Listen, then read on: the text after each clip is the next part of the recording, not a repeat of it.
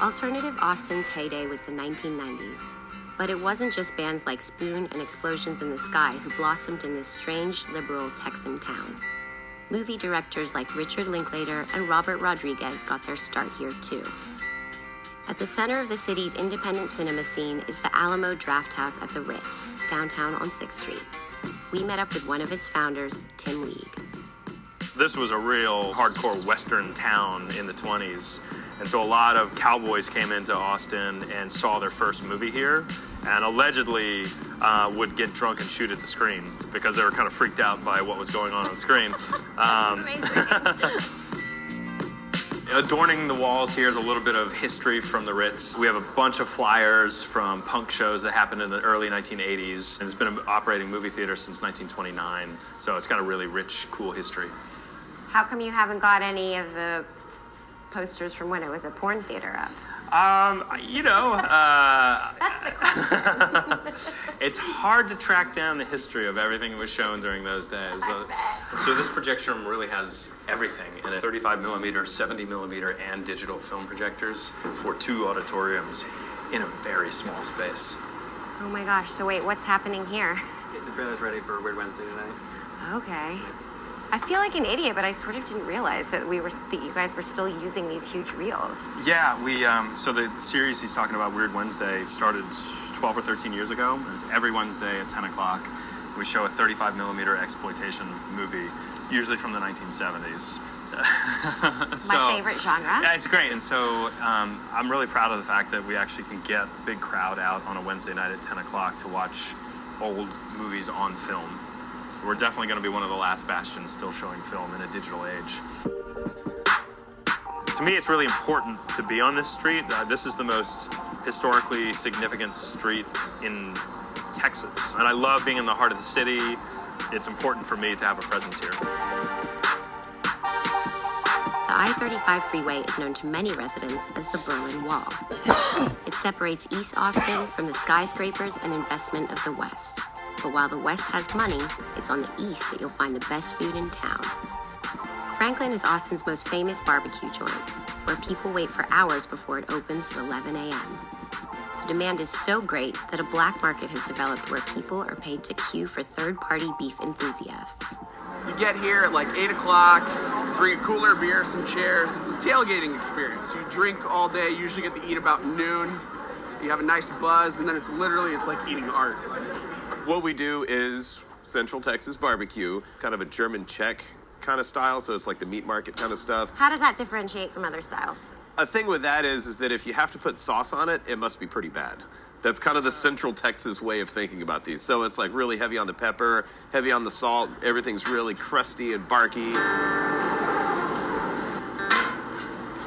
This is the old Smoke House. It is crazy hot in here. I'm like sweating. This is kind of real specific to how we cook. A lot of people use ovens, rotisseries, electric things. This is all just like wood. So it's got a fire in this thing. This is called the firebox, and it's got a single grate. All the meat goes in there and a huge chimney on the other end, so it just pulls all the heat and airflow through. We cook about 100 briskets a day, which equates to about 38,000 pounds a month of just brisket. Got this guy, 6'7" on beef rib. Are you going to get bigger? This is going to become a franchise. No, this is as large as it'll ever be. Ever? Ever. You know, it's not like it's going to get better if we get bigger. Yeah. Although some small businesses like Franklin continue to do well in East Austin, many others around the city are inevitably closing in the face of change. Ever since the Stonewall riots, Austin's been recognized as a sanctuary for the Texas LGBTQ community, somewhere distant from the good old boys and the bad Old Testament.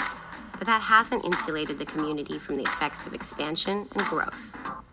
We met up with popular local drag performer Rebecca Havemeyer to find out about change from her perspective, visiting one of her favorite, now spectacularly defunct old haunts. This was one of the hottest happening gay bars in Austin, Texas. Really? It's burnt now, just like most of the people's souls who used to go to it.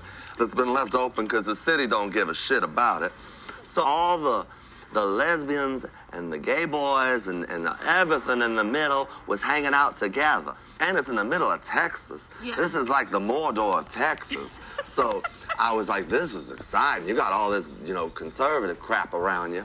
So what happened? Last year, around South by Southwest time, my friend called. She said, Lord, Rebecca, Chandriva's on fire. I hopped on my little jalopy, and I ran on down here, and here it was ablaze. And we all mourned and did a little fake newscast about it.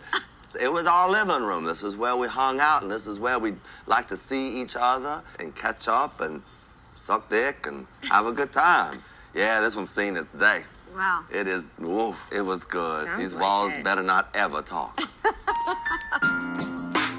Austin's tech scene has been incubating since the 50s, blew up in the 90s, and today is the economic pulse of the city, creating thousands of jobs.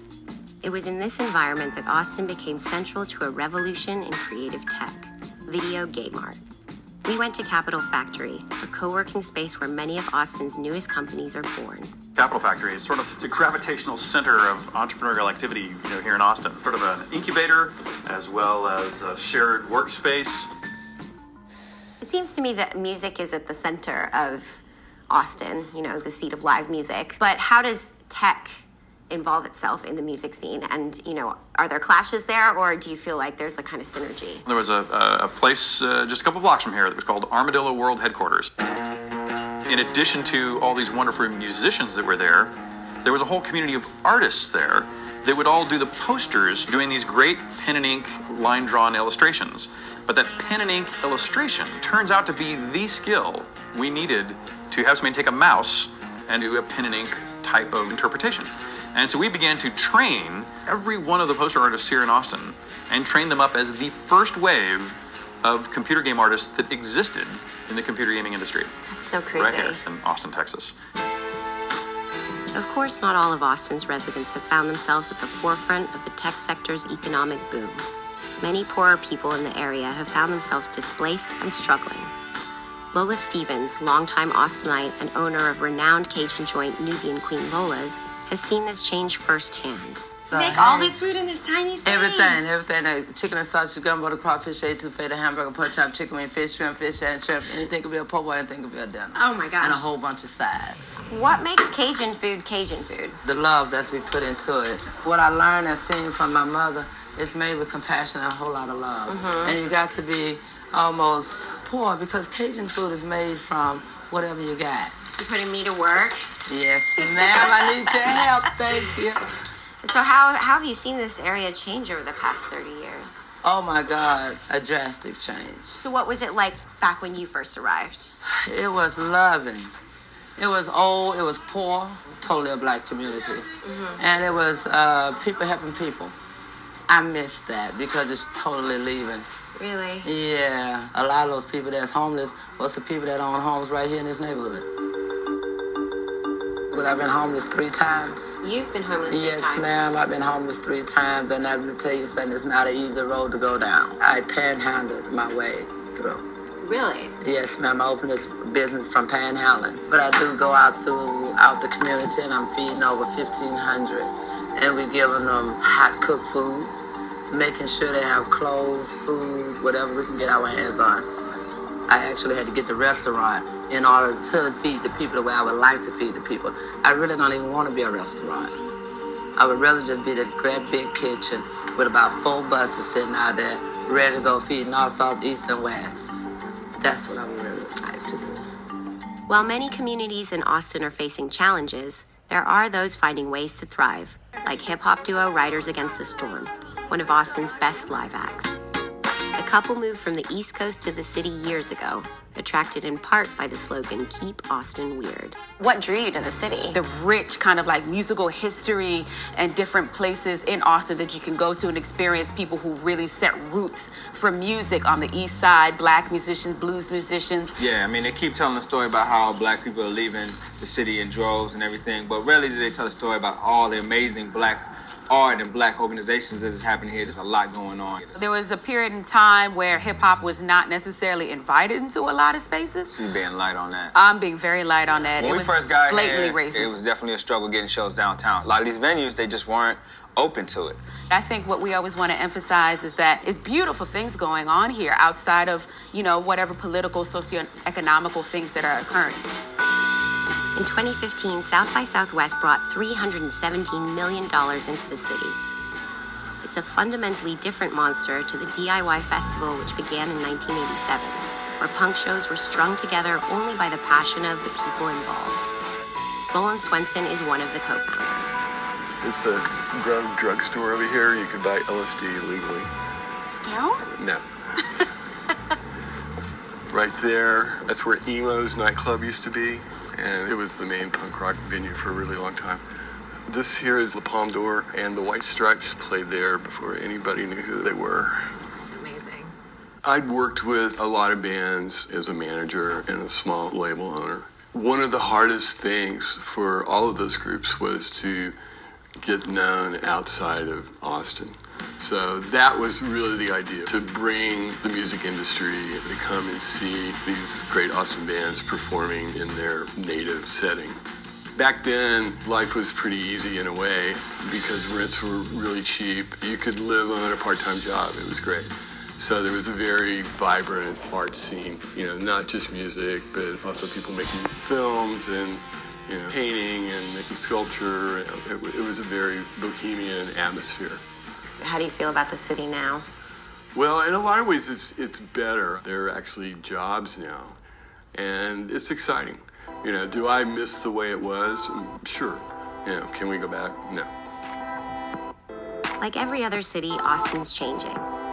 If you set yourself up as a capital of creativity and DIY cool, inevitably people are going to want to join in. And with that comes gentrification. But while Austin mutates, the spirit of creativity does remain. And perhaps a city with such a habit of writing its own history will find a way for the locals, the artists, and the entrepreneurs to coexist happily, beneficially, and perhaps weirdly.